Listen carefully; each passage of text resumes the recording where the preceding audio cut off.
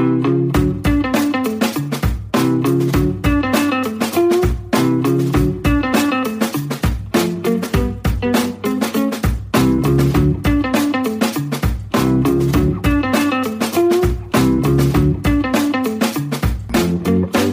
are listening to Ideas Untrapped with Toby Lawson.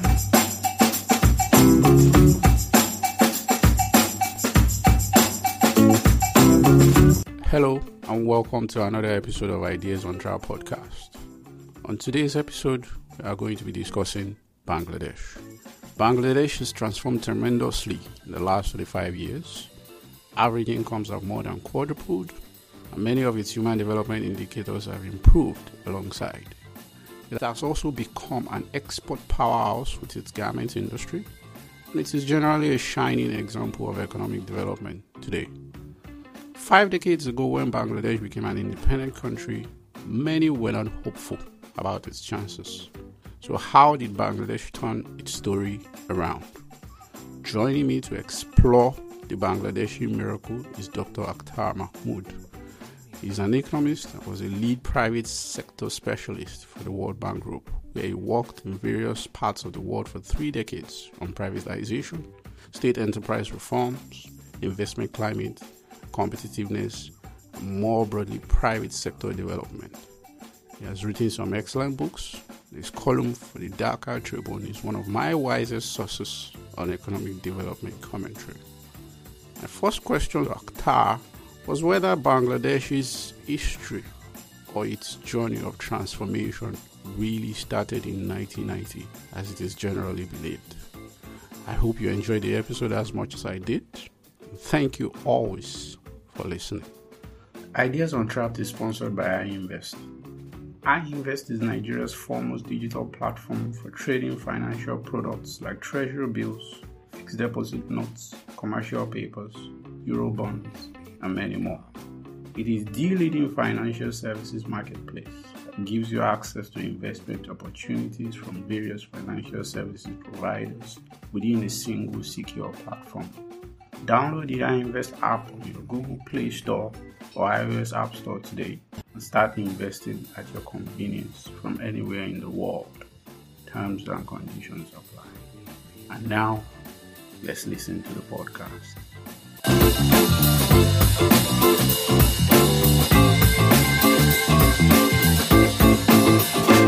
Welcome to the show, Akhtar Mahmood. It's a pleasure talking to you, and I am very fascinated and curious about Bangladesh, and you are my number one option for such a journey. So it's a pleasure personally for me to be having this conversation. I've been reading your column for about a year now with the Dhaka Tribune, and I've learned so much.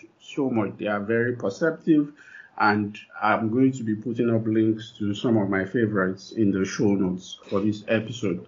So welcome once again, and thank you so much for doing this. Thank you very much for having me. Thank you. It's a real pleasure to talk to you. Yeah. So there's so much that I want to talk to you about, as you'd imagine. But let me start right at the end, which is now. So there's been a lot of attention on Bangladesh recently, at least in my own orbit.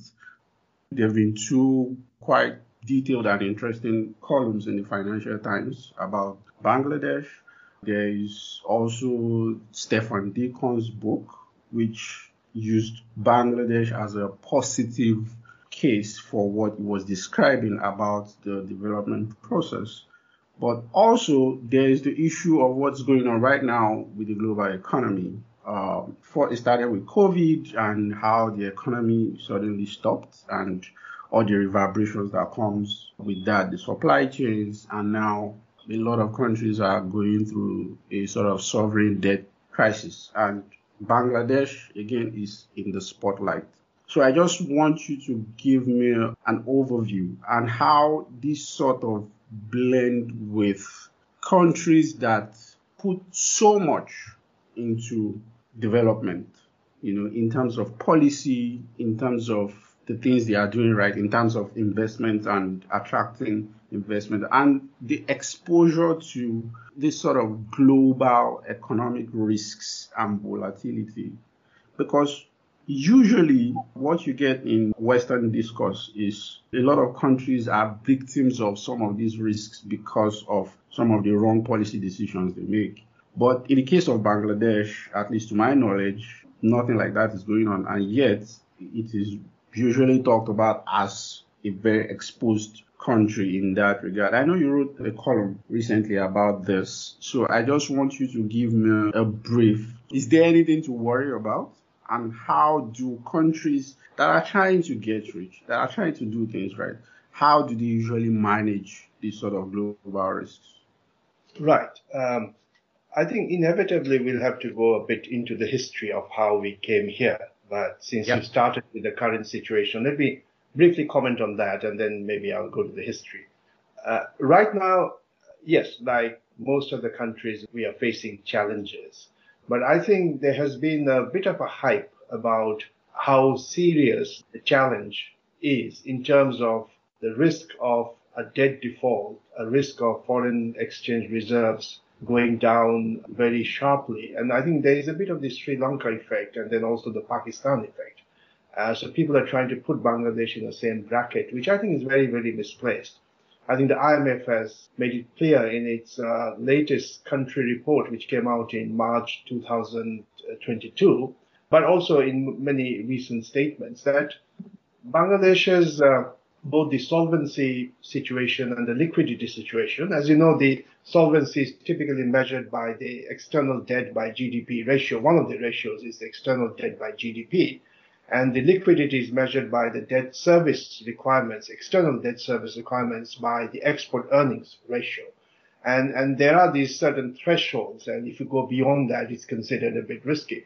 Bangladesh on both these accounts is much below the threshold. So there's already a lot of headroom in the sense that even if things get worse over the next few months and maybe a year or two, Bangladesh would still be able to manage the situation. So I just wanted to make that clear at the beginning. Now, that doesn't mean that there aren't other issues in Bangladesh, issues which have been brewing for quite some time. So, for example, many of us are concerned with the efficiency of public expenditures. We know of projects where there have been cost overruns. Some of it may be for genuine reasons. Some of it may be related to corruption, which sadly still remains a serious problem in Bangladesh. I feel, and I've written about it, you may have read some of these articles about the specter of rising cronyism, which again is not surprising when an economy grows as fast as Bangladesh has.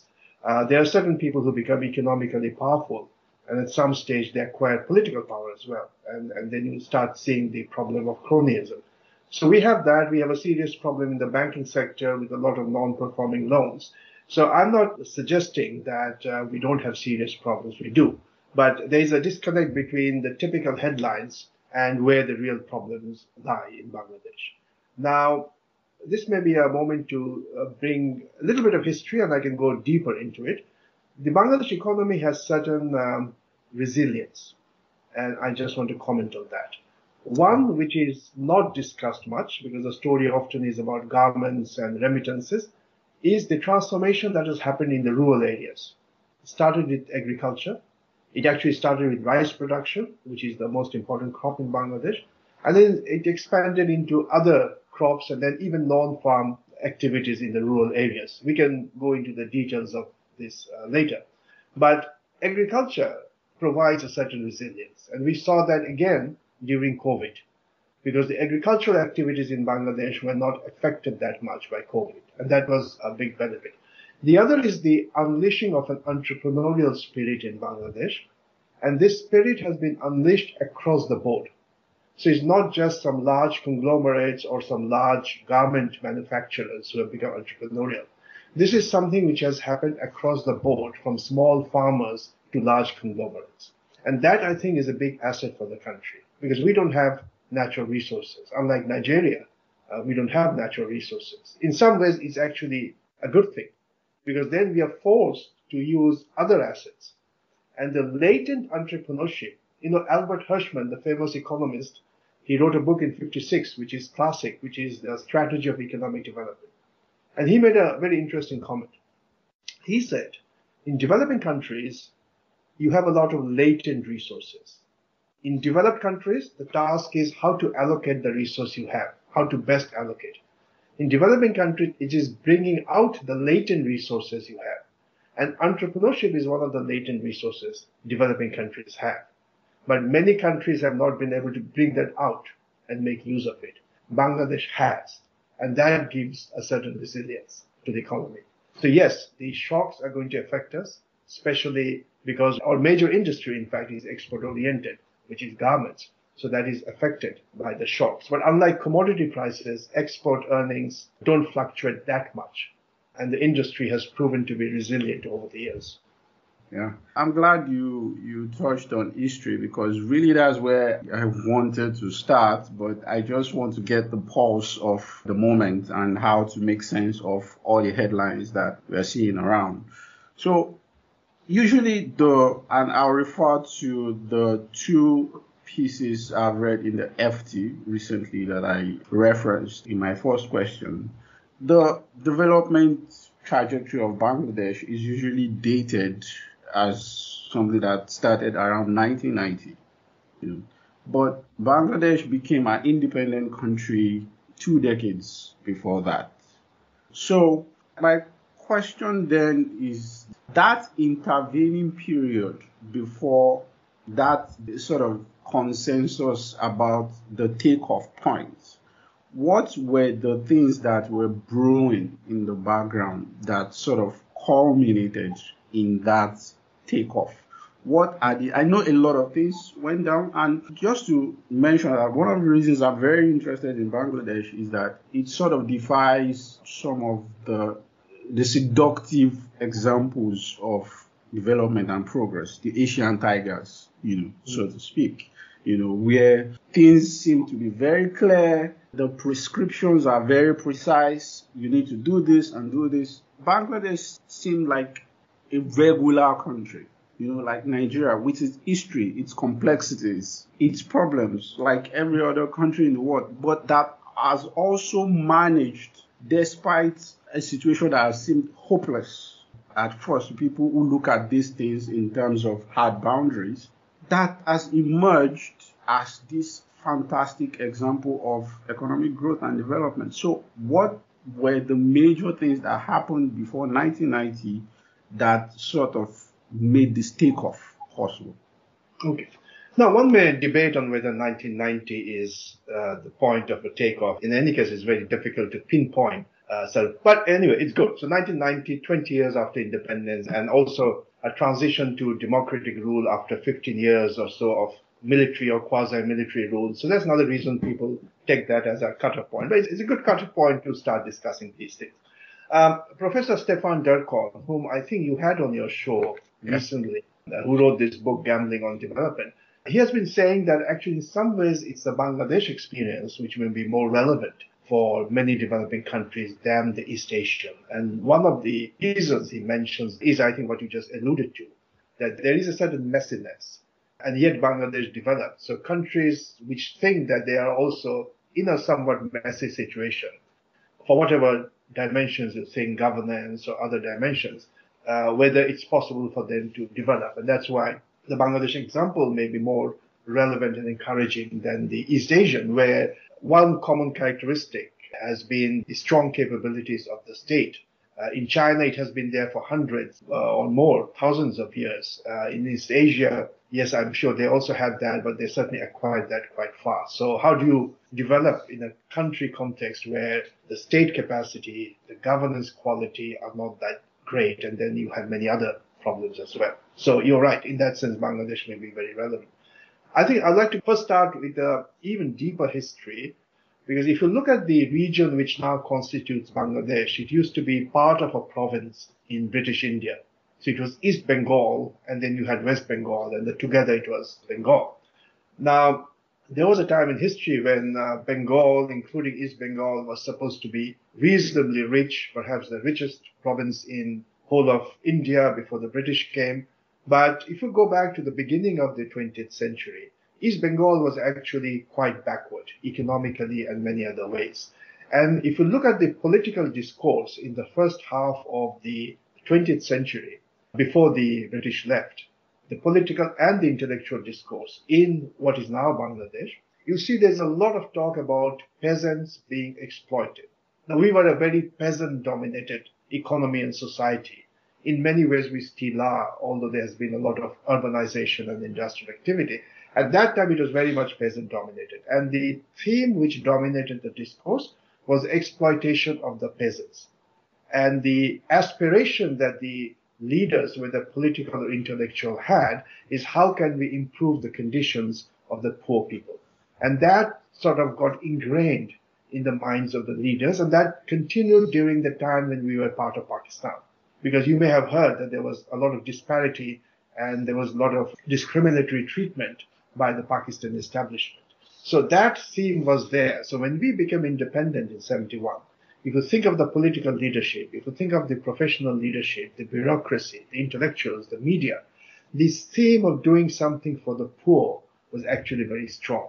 So right at the beginning, and I heard somewhere that our first Prime Minister, Sheikh Mujibur Rahman, was asked by a foreign journalist, what is the number one problem of your country?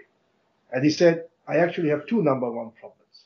One is food security and one is population. And we need to take care of that. So right from the beginning, even in the midst of all the turmoil in the first few years and all the challenges of relief and rehabilitation, work had started on ensuring agricultural growth and food security. And we were fortunate that the HYV rice, the high-yielding variety of rice, had been introduced just before independence. So we had something to work with. So that was very important. And there was a strong program to bring down the rate of growth of population. And we succeeded on both counts. So by the time you come to 1990, agriculture is taking off. Rice production had taken off significantly. Farmers were diversifying into other crops. And we had started to see the beginnings of a rural non-farm sector. So agriculture and non-agriculture together. And Bangladeshis had been going out as migrants, and they were sending back remittances, most of it going to the rural areas. So there was a vibrancy in the rural area by the time you come to 1990. Secondly, sometime in the late 70s, the government decided that not only should we move away from the early talk about socialism towards a more private sector oriented, market oriented economy, they also understood that industry has to grow to absorb the surplus labor in agriculture, and export orientation has to grow because the market in Bangladesh is simply not large enough. So there was an early emphasis on exports. And of course, fortuitously, the South Koreans were running out of their garment quota. So they wanted to relocate some of the production to Bangladesh. But we were ready to take advantage because by then the government and, let's say, the elite of the class had decided that we need to industrialize, and the major driver of industrialization is going to be exports.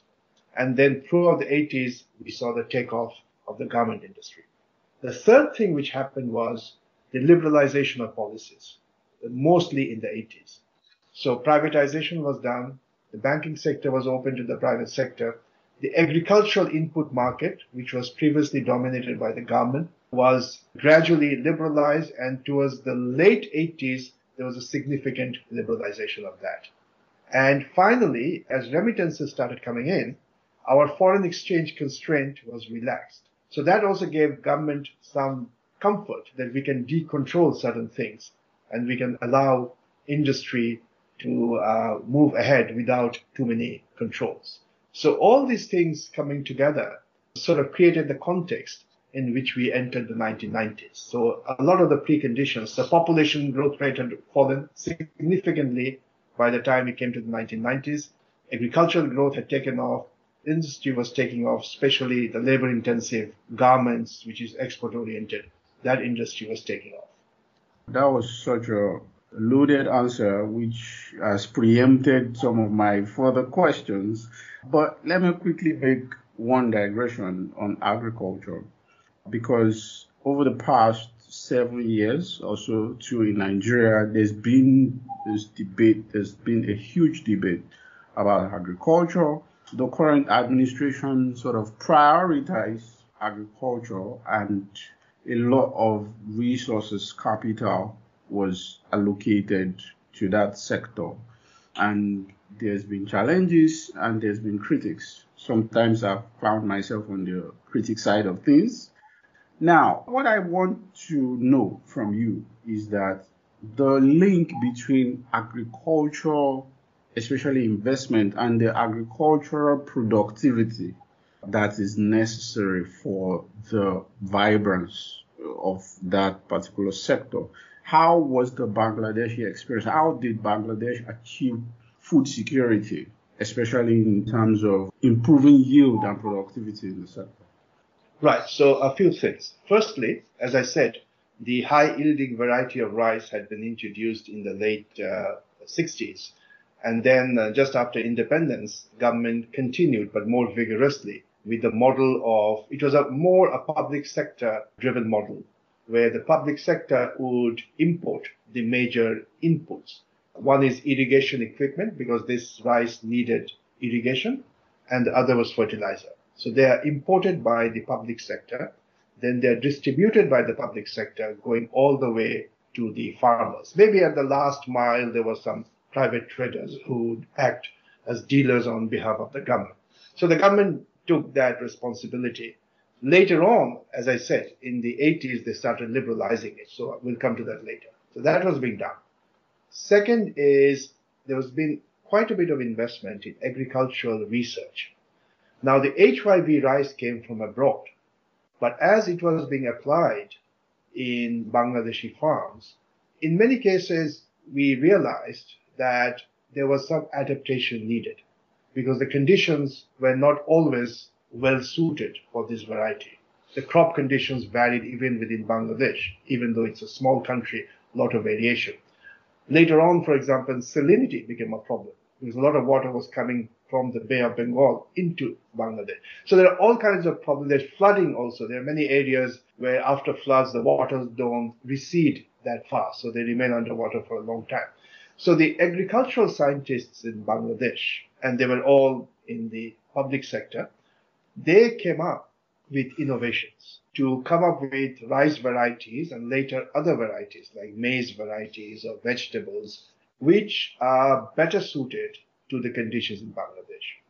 And then the public sector effort was also supplemented by NGO efforts. You may have heard about BRAC, which is the largest NGO in the world. And we often talk about their activities in the health sector, in education, in microfinance. They were actually doing a lot of work in the economic sphere as well. And R&D in agriculture was one of the things they were doing in collaboration with the government often. So there was R&D. Another thing happened, which I forgot to mention when I mentioned sort of the run-up to the 90s. In the 80s, the government started a massive program to build rural roads. So connecting the rural areas to the small towns and the small towns to the bigger towns. So a huge rural road network was built starting from the late 80s and it continued into the 90s, which broadened the markets for the farmers. So in all of this, the core player was the small farmer. As I said, Bangladesh is a peasant, small farmer dominant economy. So it's remarkable that these farmers were willing to innovate. They were willing to move away from what their parents and grandparents had done for many, many years and adopt these new varieties. So the combination of the government with some NGO and the farmers, I think that created the basis for productivity improvements in agriculture. And that was sustained because the market was sustained. There were lots of public policies. And at some point when the government thought the public sector delivery model is not working that well, they allowed the private sector to come in. I don't want to infer anything, but from your answer, I can tell what Nigeria is doing wrong, but we will get to that later. Okay. So let's talk about the conditions which you've also sort of answered for me, but I want to know if there is more. Deacon, in his book, I'm talking about Professor Stefan Deacon, talked about elite consensus that sort of become the bedrock of deciding to pursue economic development. So this broad consensus amongst the Bangladeshi political elite to improve the conditions of the poor, and which I'm speculating sort of enabled an ecosystem of policy consistency, even if there are deviations at the margins. How did it emerge, and how was it sustained? Okay. As I had mentioned to Professor Delcon, because I also had a conversation with him for a Bangladeshi group, and I said that, and he agreed that it's very difficult to define if there was an elite consensus, because it's not that the elite are sitting in a room discussing and bargaining, and one day they come out and say, okay, here is an agreement. We have agreed on these three things. It doesn't happen. And there is a bit of tautology in his book as well, and he agreed with that in his country chapters, he says these countries had an elite bargain. And then he says, okay, this is how the countries grew. And if they have grown, therefore they must have had a bargain. So there's a bit of tautology there. But coming back to this, I think I started giving you a flavor of that when I brought in history, even before the British left, and how in East Bengal, there was this deeply ingrained feeling that something has to be done for the poor people. And then just after independence in 1974, we had a big famine. And that sort of strengthened this feeling amongst Bangladeshis. And, you mentioned the word elite, and it's a bit difficult to define the elite. I would say that it's a broader, I'm talking about people who can influence policy, both the formulation and the quality of implementation. There are a lot of people in the bureaucracy who may not, in that sense, be called part of the elite, but they do have some authority. Now, most of these people, they actually are not too far away from the poor people of Bangladesh. Many of them still have very strong connections with their villages. They go back regularly. They know what the conditions are there. And in a densely populated country like Bangladesh, you see poverty all around you. So all these things, I think, has ingrained in the minds of elite, however you define it, this commitment to doing something to safeguard the interest of the poor. Now that is the security side, food security, address the vulnerability. But somewhere down the line, people started recognizing the Bangladeshis also have an entrepreneurial potential. And there was a feeling that we should try and help unleash that potential. So, as I said, it's difficult to pinpoint a particular period where there has been a consensus, but in a subtle way, there has been this consensus that to achieve food security, to help take advantage of the latent entrepreneurship of Bangladeshis, we should be focusing a lot on growth and more generally on development.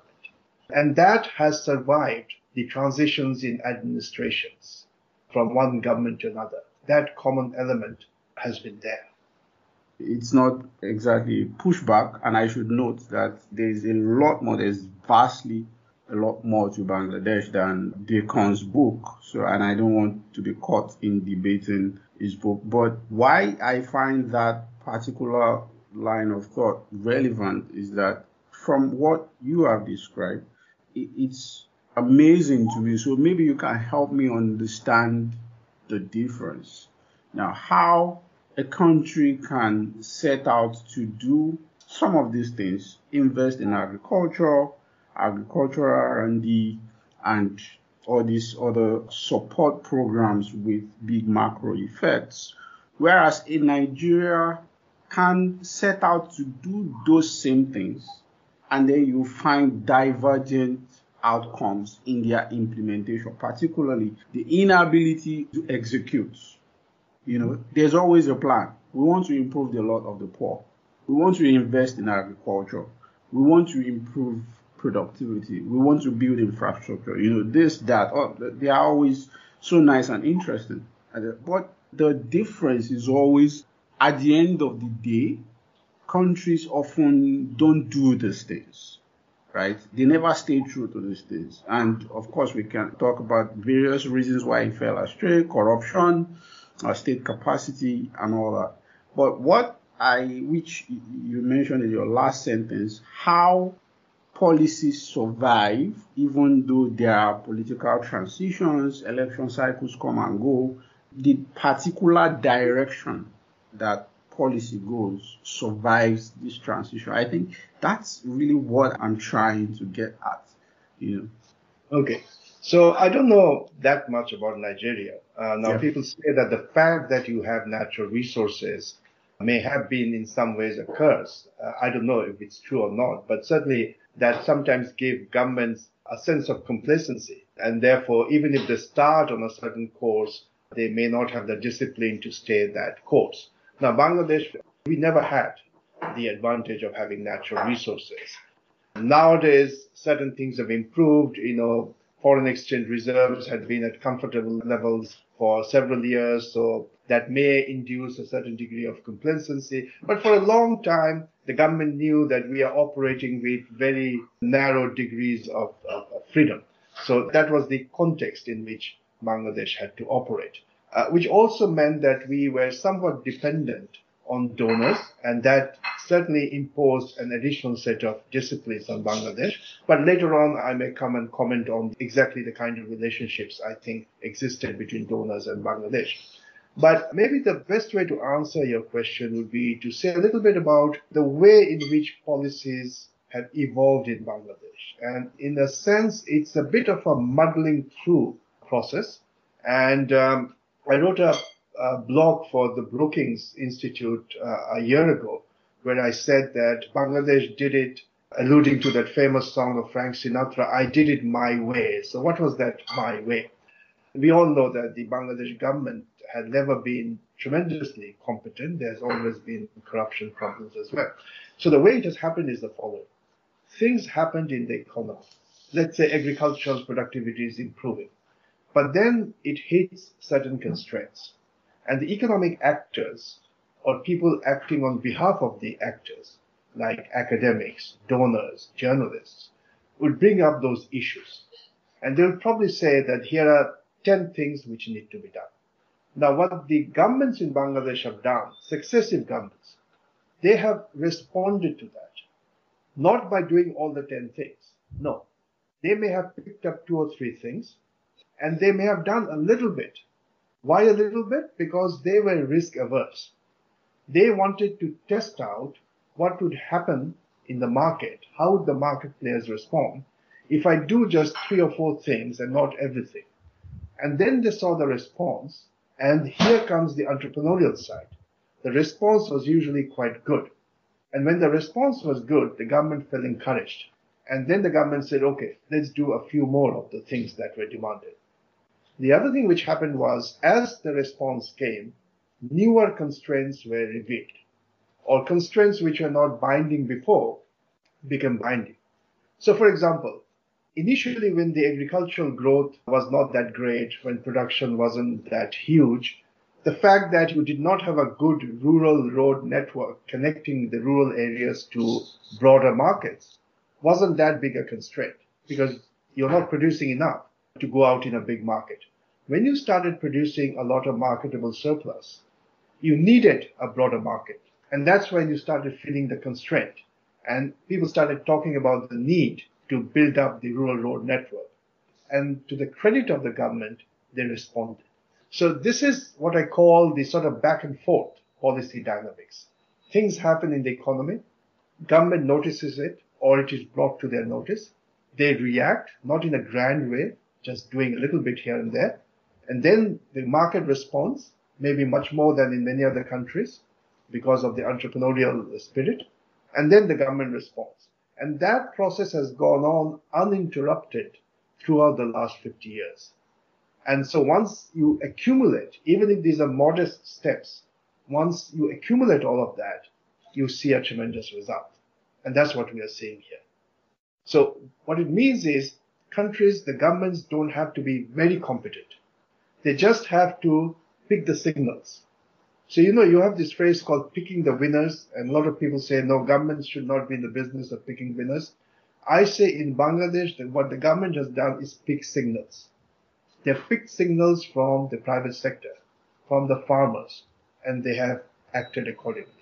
And I think it's the accumulation of all this, the synergies created by all this, is, I think, what has made the difference. That's interesting. So generally, the usual story with development is structural transformation. That is, for you to grow rich, the economy has to transform from a largely agrarian, low productivity economy to preferably an industrial, high productivity economy. And I mean, to an extent, we've seen the same process also in Bangladesh.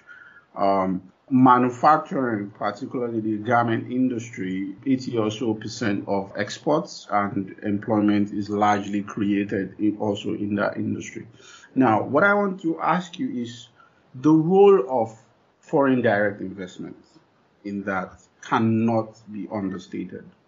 You talked about South Korea earlier and how it played a role in that.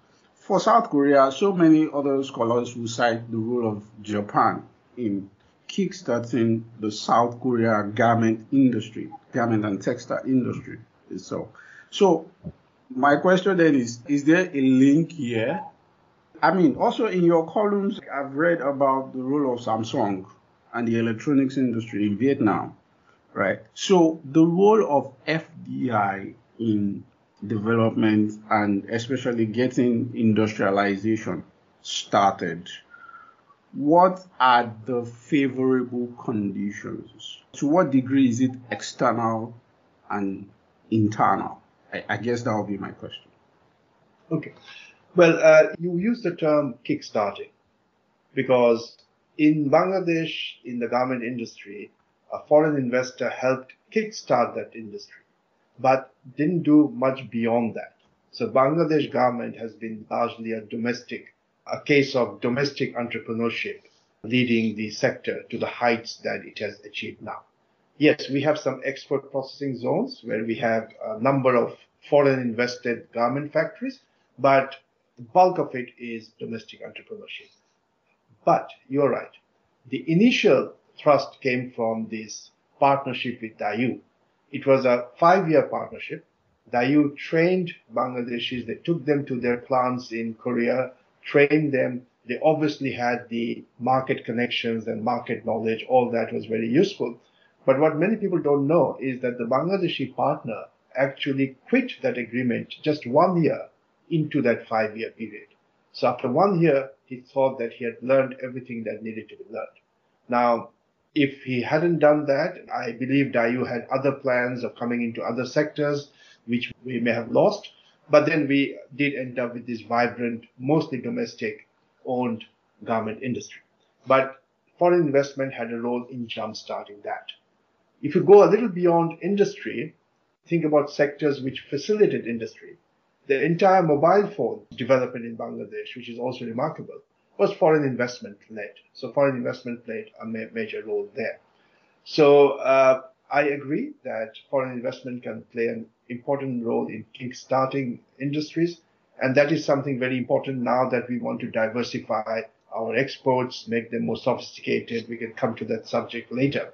Now, you asked me about what are the conditions which are conducive for foreign investment. And this is where I would say that in Bangladesh, the conditions are still not that conducive. In the case of garments, in the late 70s, it was the exhaustion of the South Korean quota of garments, which was the major inducement for them to come in. But also, as I said, the new government which came into power in 75 was talking a lot about export promotion. So that was there. But the most important constraint that Bangladesh faces, and is true of many other countries, is policy and regulatory uncertainty. So Bangladesh often says that we have got a policy regime which is very friendly to foreign investors. And that may well be true, but the execution has problems. And there are a lot of case-by-case decisions which are taken, which affect the foreign investors adversely. And that creates uncertainty. And those stories are told to other prospective investors. And when they hear those stories, they get discouraged. And the World Bank, where I used to work, in fact, the last unit that I worked on, they did a survey of CEOs of multinational corporations just a few years ago, asking them about what are the factors which are very important for you when you decide to invest or not invest in a country. And policy and regulatory uncertainty was top of the list. So that is where Bangladesh still has got a lot of work to do. It is attractive in many other ways, a very large domestic market, relatively cheap labor. The labor is quite fast at learning. A lot of good things there. But I think the policy environment, particularly the implementation, the certainty, that has to be ensured.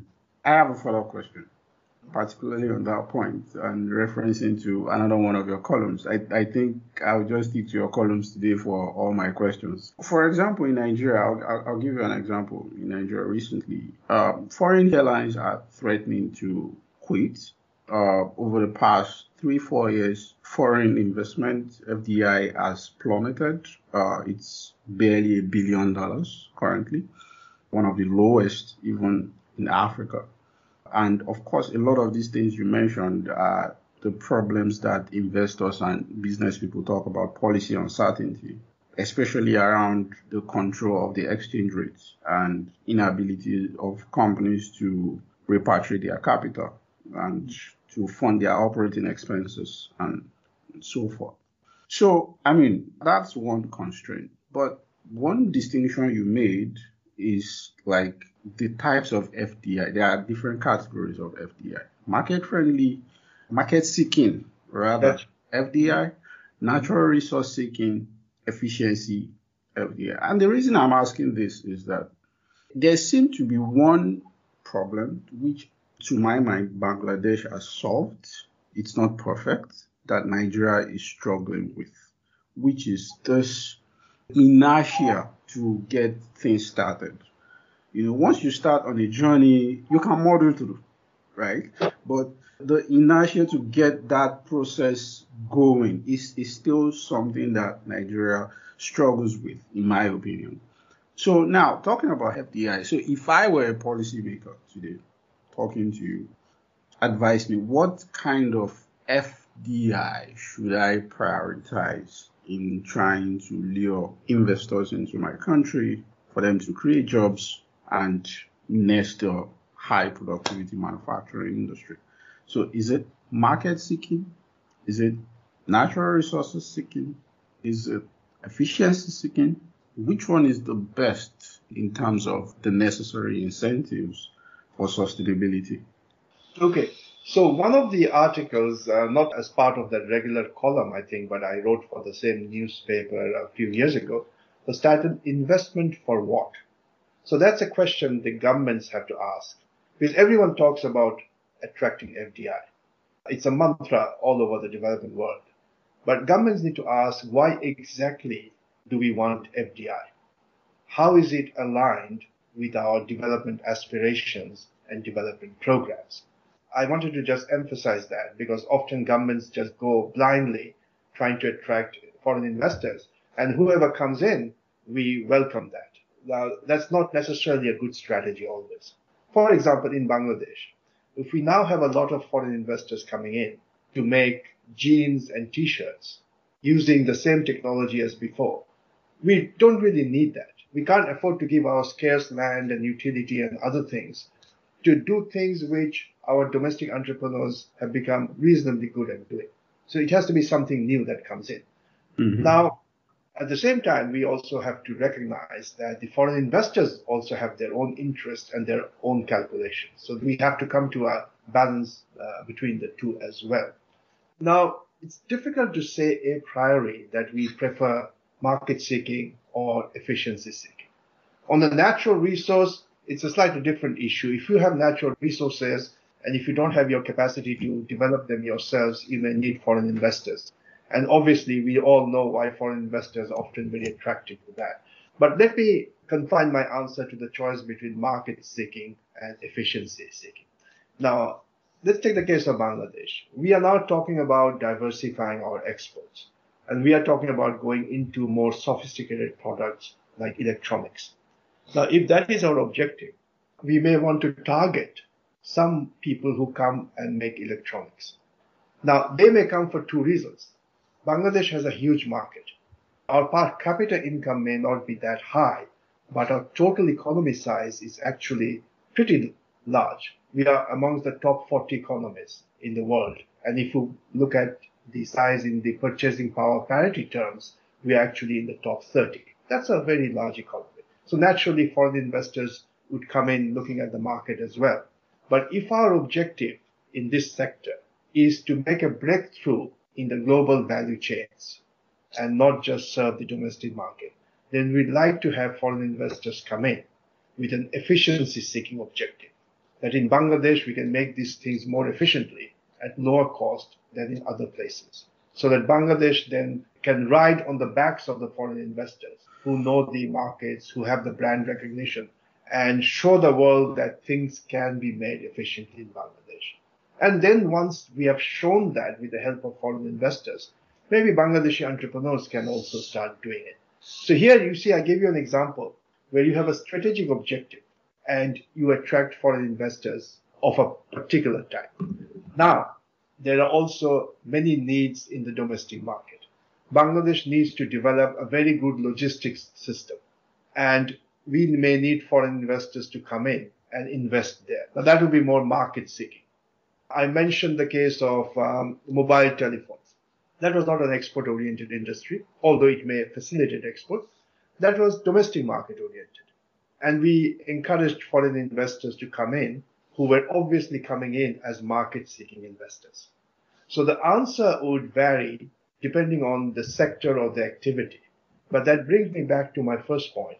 The government should have a clear idea of what is the role of foreign investment in implementing the various dimensions of your development strategy. And accordingly, you're going to target efficiency-seeking investors in some cases and market-oriented investors in other cases.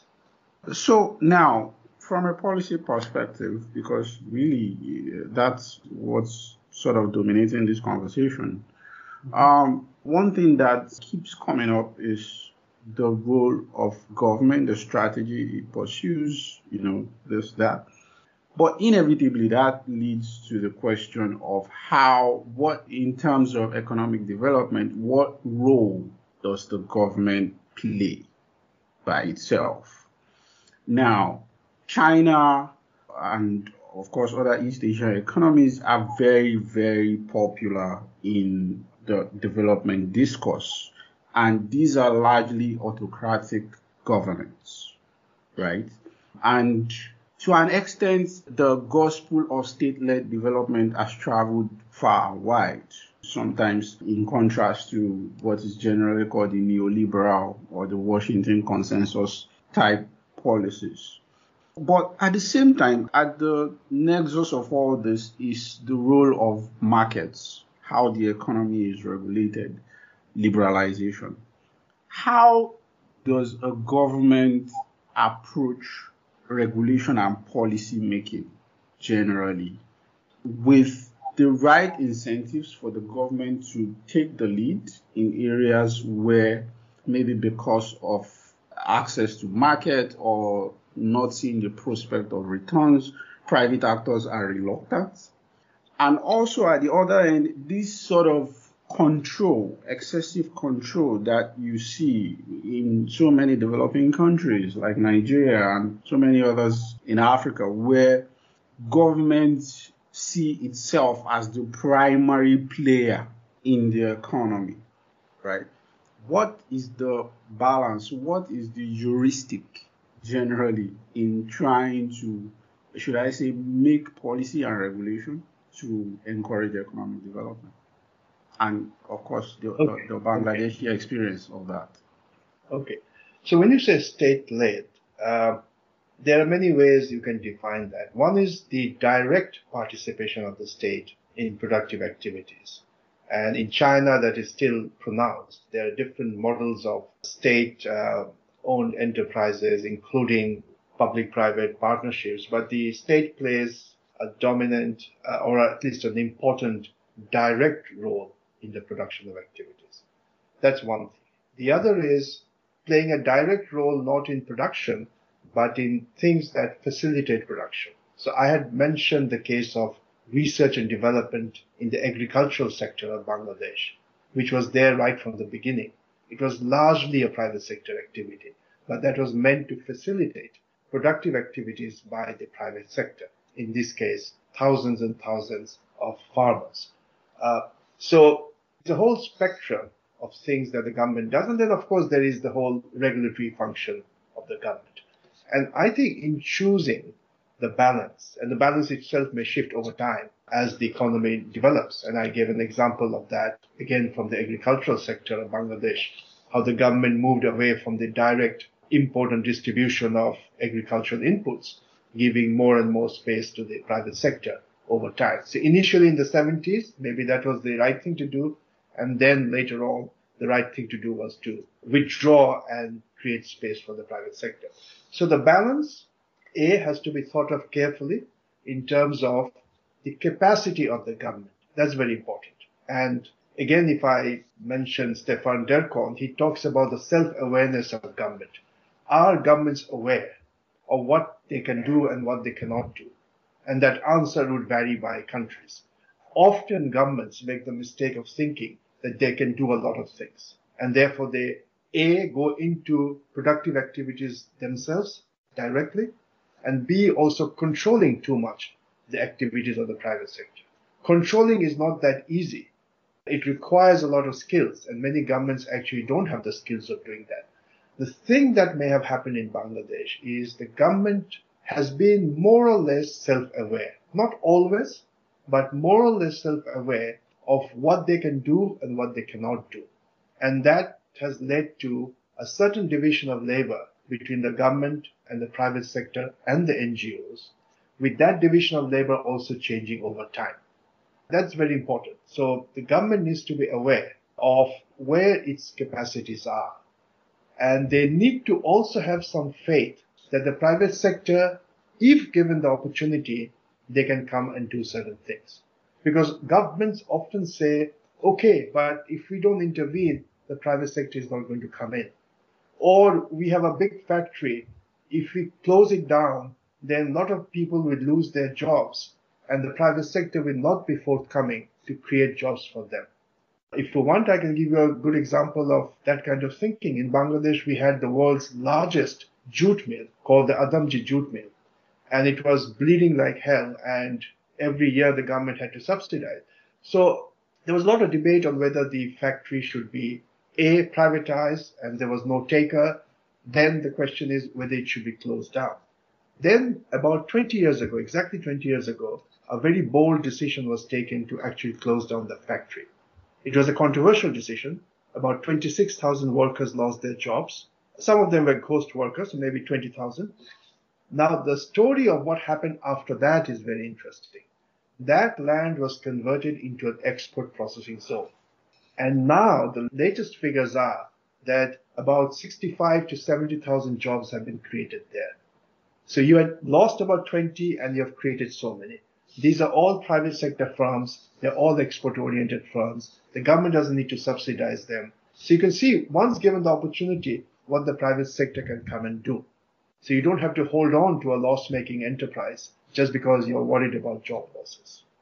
Let me sort of ask you a big picture question on this particular point.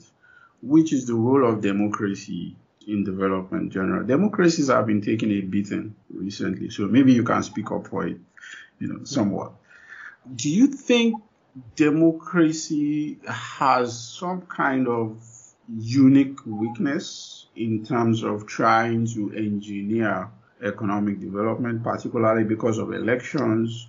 I mean, to cite the example of the jute mill you mentioned, some regime that is sensitive maybe in an election year, or maybe that wants to appeal to a particular constituency, maybe workers' union or something, might actually kick the can down the road.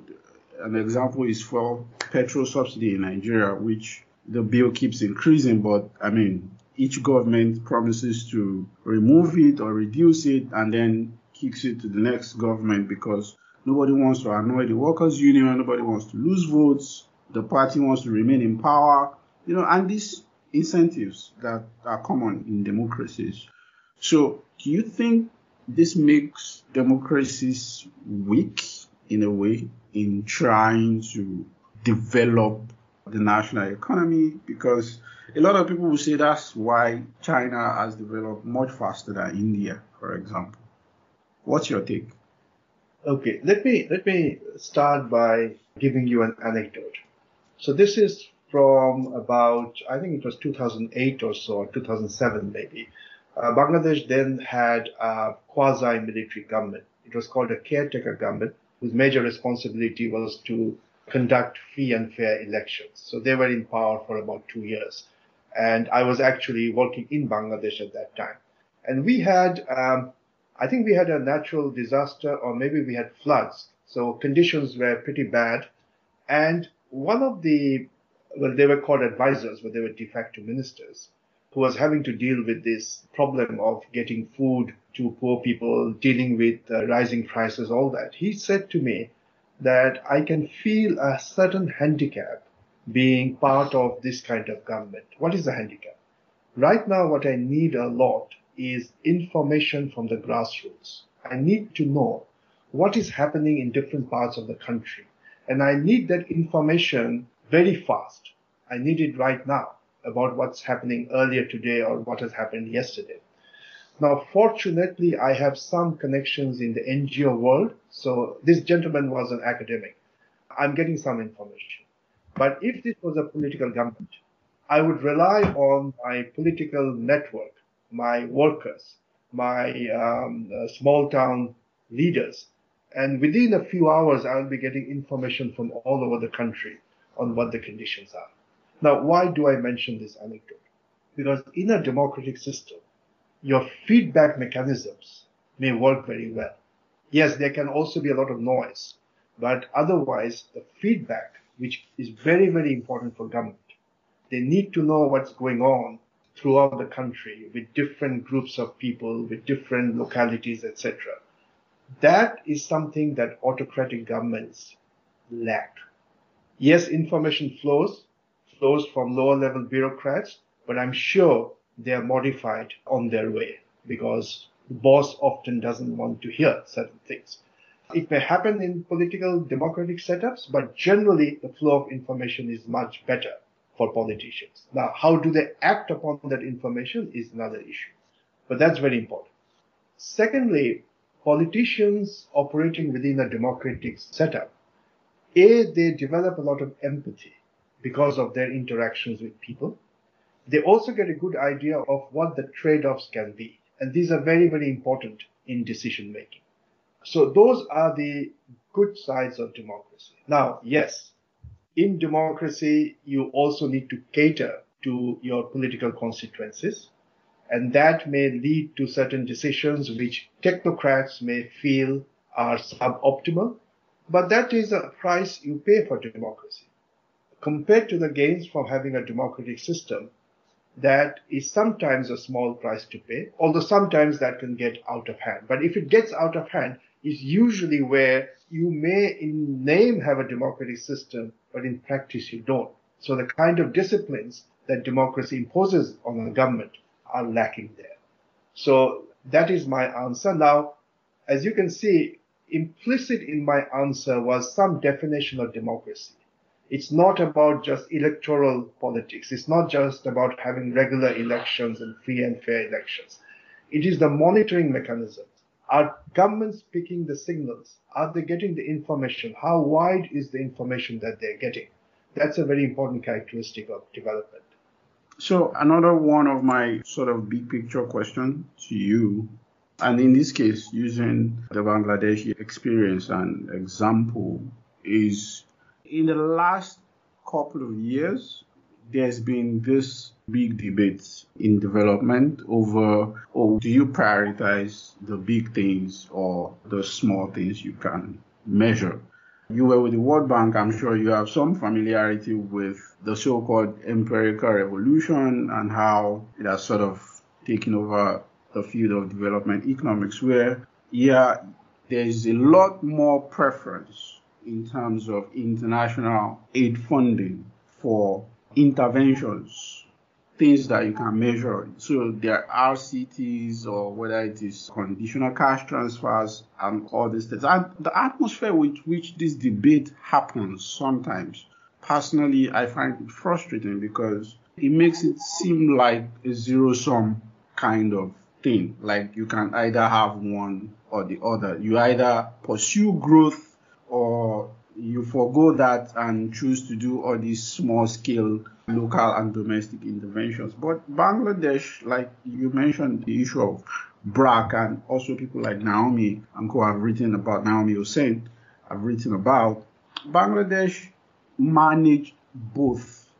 There was a sort of productive combination of both frameworks. That is the role of non-governmental organizations who were able to provide some support for the rural communities. And of course, there was the big macro policies that were explicitly designed to pursue economic growth, get businesses going, create jobs, and all the other things that happen in the private sector. So my question would be, how did that sort of synergy happen in Bangladesh? How was that cooperation, so to speak? I mean, you talked about the role of BRAC in R&D and agriculture, How did that happen? Perhaps it wasn't intended, but in practice, how does it work? Okay.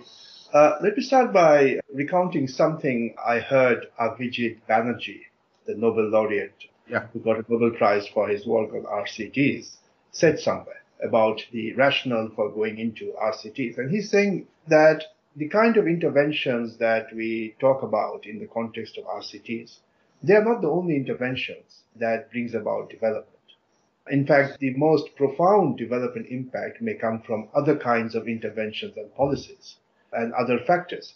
But his point was that, let's say, as a development practitioner, we are not able to influence these big things. So I'm going to focus on the things that we can influence.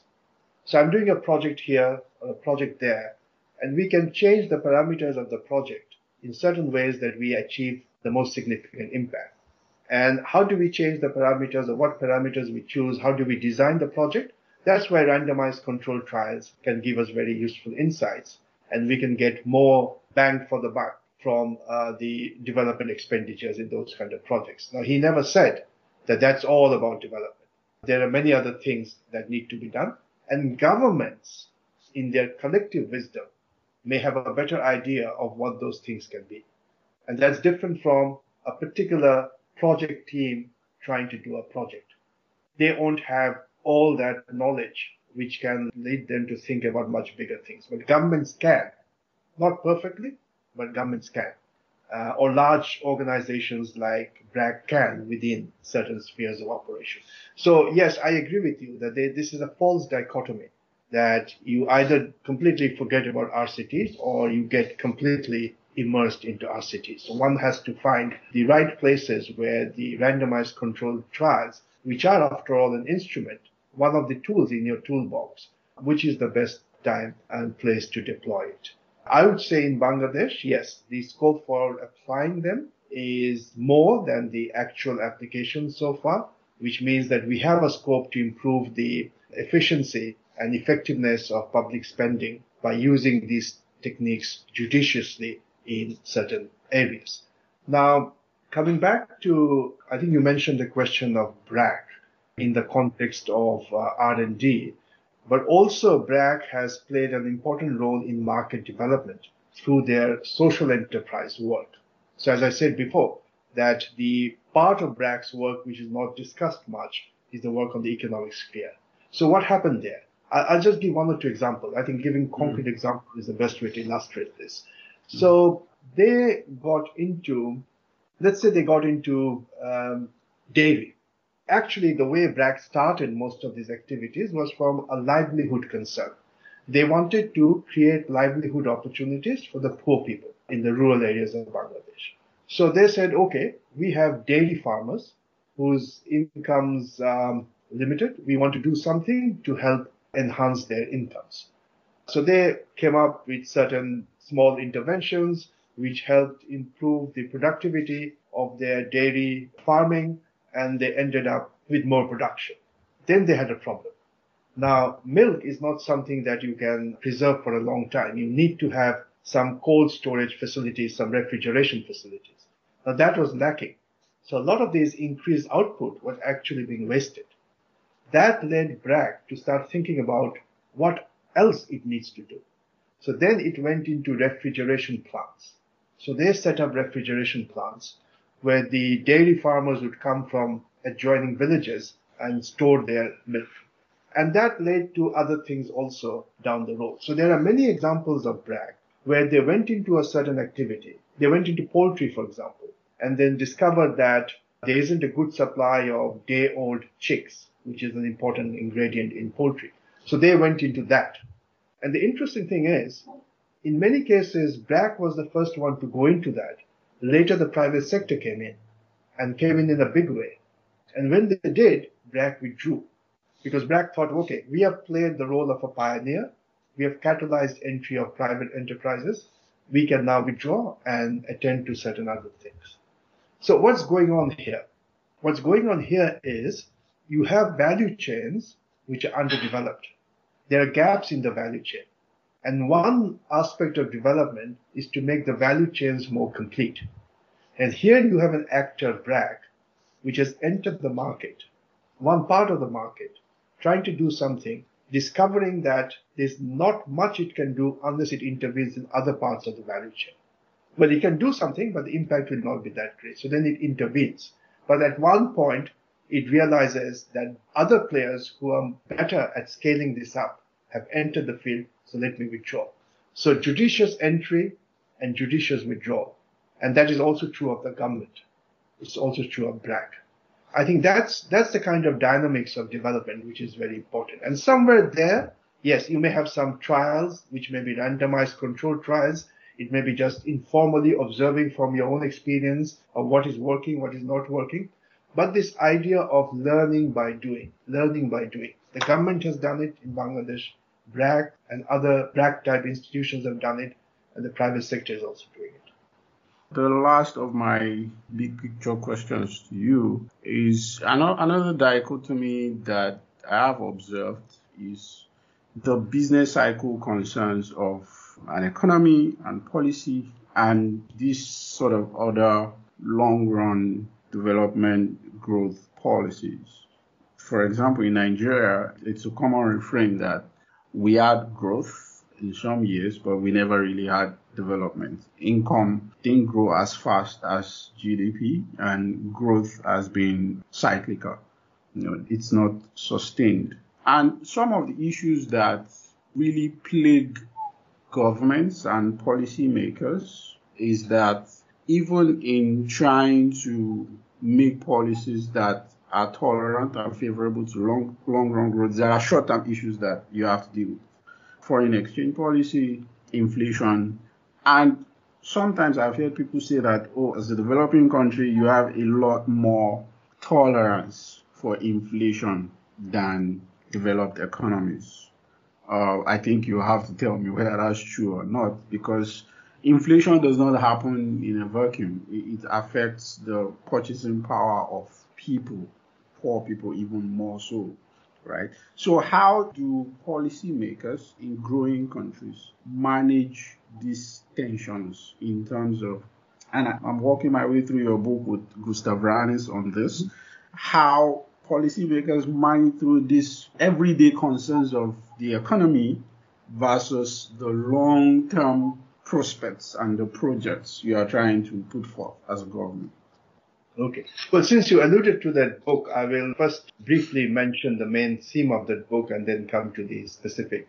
The main theme of that book, which we illustrated through a comparative study of East Asian countries and Latin American countries. We talk about the East Asian pattern of government behavior and the Latin American pattern of government behavior.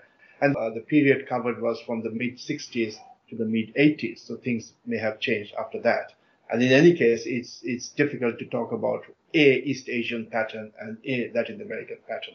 But what we were talking about is that during the course of a business cycle or terms of trade cycle, as your terms of trade improve, your foreign exchange reserves go on increasing, obviously growth accelerates.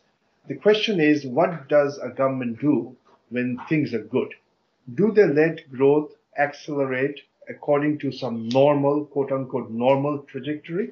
Or they get excited and they try to push growth beyond the normal trajectory, making it higher than what the good times normally would make it. So in the Latin American, the quote-unquote Latin American scenario, when things were good, growth was happening, government wanted to have more of it.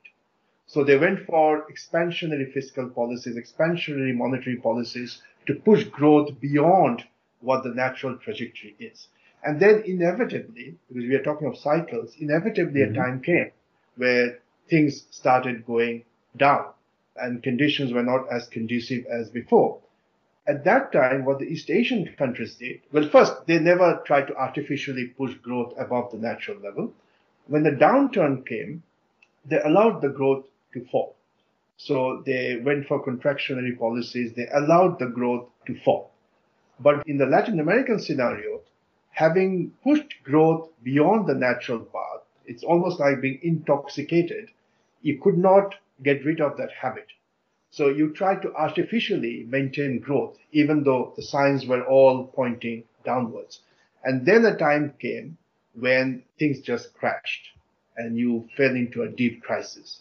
Whereas the East Asians, they had their ups and downs, but they didn't have a serious crisis at that time. They had later, but not at that time. So that was the main thing about how you conduct your policies during the upturn and then also during the downturn.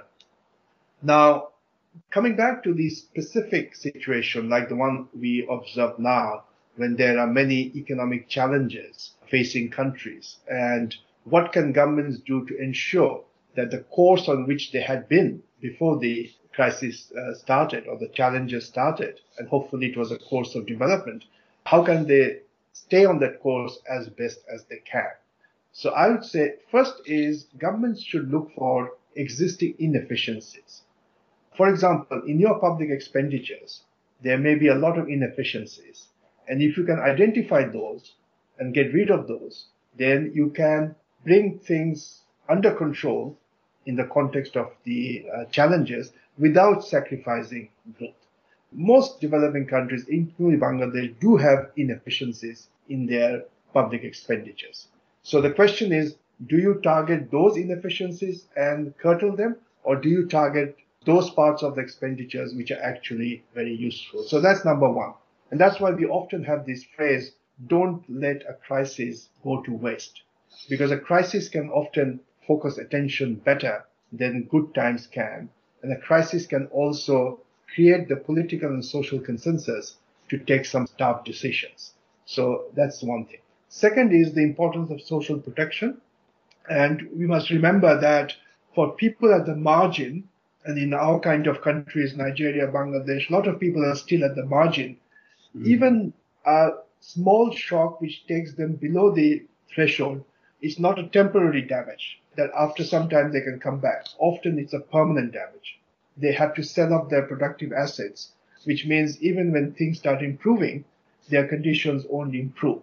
So that's why it's very, very important to have good social protection systems in place. Third, coming back to a point I made earlier, it's very important to have good monitoring systems. Because you really want to know what's going on, how the lives of different people across the country is being affected by the tough conditions in which you are. Without that, your policies will be suboptimal. So that monitoring is very, very important. And it's very important to engage different stakeholders in society. And for two reasons. One is part of the monitoring, because economists, business people, journalists, and others would know a lot beyond what the government knows. And it's important to tap into that knowledge, but also to build consensus about some of the tough decisions that need to be taken. So at the end of the day, it is a lot about governance. So it's a governance challenge that countries face when they're facing an economic challenge. My final question to you. I have a couple of other questions, but how do, from a policy making perspective, how do you then make knowledge count? Because from everything you have talked about, the role of knowledge, which takes me back to where we started, talking about agriculture, the role of knowledge is actually very important. But you have situations where you can have knowledgeable people in government, world-class economists, and the government itself might be making policies that are clearly wrong, which means there's a disconnect somewhere. And I mean, in Bangladesh, it's often talked about how there is a policy knowledge ecosystem that informs the public and shapes their accountability and expectations, and also informs policymakers at the other end of that spectrum. How does a country build and nurture that? Especially, how does knowledge of, whether it is knowledge of economics, whether it is knowledge of society and other programs, how it transmits to the key decision makers and influence some of the actions or policy or regulations that are taken? How does that happen? Okay. So you mentioned the sort of the ecosystem linking policy and knowledge in Bangladesh. We have an ecosystem. I wouldn't say it always functions very well. And we do have many instances where people in government feel that they know the answers to all the problems. They know the problems, the issues, and they know the answers to the problems. The question is whether they will do something with that or not. That depends on various calculations. So that happens. We have that problem, and some would say that problem may have become a bit serious in recent years, especially because the economy is doing well, and when the economies do well, governments often suffer from a certain degree of complacency. But it is true that we do have an ecosystem. We have some good research institutes, think tanks who work on economic issues, and they have a very good tradition of doing surveys where they go and get information from rural areas as well. And we have had that tradition for a long, long time. And that has informed the policy debates. Now, how do those insights enter the arena of policymakers? This is where the role of policy intermediaries is very important. So the researchers themselves may sometimes be able to play that role, or if they are part of an institute, there may be some people in the institute who are particularly good at taking the findings of their researchers, their colleagues, and taking it to the government. So you need to have that kind of capacity. There can also be specialized institutions. So in Bangladesh, we have an institution called the Center for Policy Dialogue, which was created with that objective, that they will pick up the research being done by other think tanks, and they will create platforms where policymakers, politicians, journalists, and the researchers can come together, donors as well, and discuss these issues. And that has been going on for more than 20 years. They get a lot of publicity in the media, so the role of the media is extremely important, and the quality of the reporting in the media. Is it data-based? Is it logic-based? That's also very, very important. But one important thing for people outside the government to understand is that politicians will seek out advice from experts when they have a strong need to do so. If they don't have a felt need, you can still try and create that need, but that requires a lot of creativity. Otherwise, you can invite them to seminars, they will come out of politeness, they will say the nice things, they will listen to you, but then they will go back and forget that. So the first thing to do is to identify what is keeping the politicians awake at night. What is the need that they feel? They may not have articulated that very well, but once you understand that, then see what do you have in your knowledge base which would be useful for the politician. B, what is the best way to transmit it? So what is the language that you're going to use? Because the language of the politicians is different from your language. And third, you have to understand, in fact, let me mention an anecdote here. Many years ago, Sheikh Hasina, who is now the Prime Minister, but was an opposition leader, came to Washington, and there was a meeting with a group of Bangladeshi economists. And there was a World Bank macroeconomist who started talking about the importance of trade liberalization, the usual World Bank mantra of trade liberalization. She stopped him midway and said, look here, there was a time when I was living with my husband, who is a physicist, in a border town, the border of Yugoslavia and Italy. 3 days a week, the borders were opened up. And I saw people from this part going to the other part and the other part coming to this part, exchanging goods. So I saw firsthand the benefits of trade liberalization. But if today we liberalize trade, some industries may go down under. What will happen to their workers? The workers are going to come to me. They're not going to come to you in the World Bank. They will come to me, whether I'm in government or opposition, and say, what do you do about us, right? So the interesting thing is that the politician had reached the same conclusion, like the technocrats, that trade liberalization is good. But she has come from a different route, and she had different concerns. And technocrats need to understand the concerns that the politicians have. They need to understand the worldviews of the politicians. They need to understand that there is a method in the madness of politicians. And only then you can communicate well. And only then your knowledge will be taken seriously by politicians. On that note, and this is a bit of a tradition on the show, what's the one idea that you feel most passionate about? Maybe recent, maybe in the past, maybe from your work or any other field that you would like to see spread everywhere? Well, I think the idea of, as I said, the notion of picking signals. If I'm talking about the government, so if I'm in the government, the idea of picking signals from the people and then acting upon it, and then seeing the reaction of the people and then acting upon it again.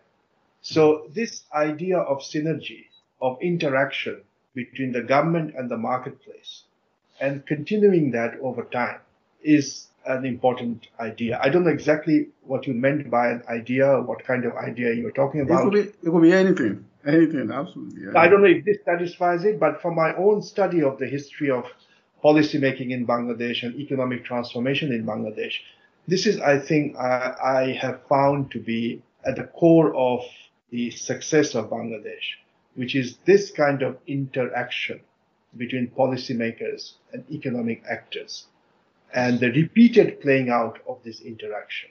And that is, I think, one idea that I'd like to leave behind.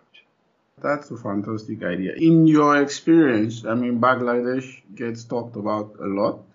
What are the common misconceptions about your country? Okay. So I often see notes on Bangladesh, and we saw a lot last year when we had the 50th anniversary of Bangladesh's independence. So people talk about the good things that have happened in the economy, and they would often say, despite the government. And I know The Economist had an article about 2 or 3 years ago, Bangladesh has done well despite the politicians.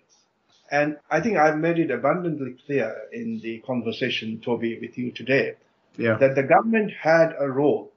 And I've given you many examples of what the government did, including the withdrawal. Now, withdrawal also is important because it's not easy to withdraw. We may think it's easy to withdraw, but when you have had a system for many, many years, withdrawing is not that easy. So the government has done. So in many, many ways, the government has played an important role in Bangladesh's development. So the development has not happened despite government. That's a big misperception. And that's why we need to know what exactly was the role the government played. And that's where, as I said at the beginning, maybe that has more relevance than the East Asian experience for many developing countries, because the government in Bangladesh, the initial conditions were probably similar to that in many developing countries. So if Bangladesh can do it, others can do it. So that's one thing. The other misperception is that it was all about garments and remittances. But as I said, agricultural transformation in Bangladesh has played a very important role.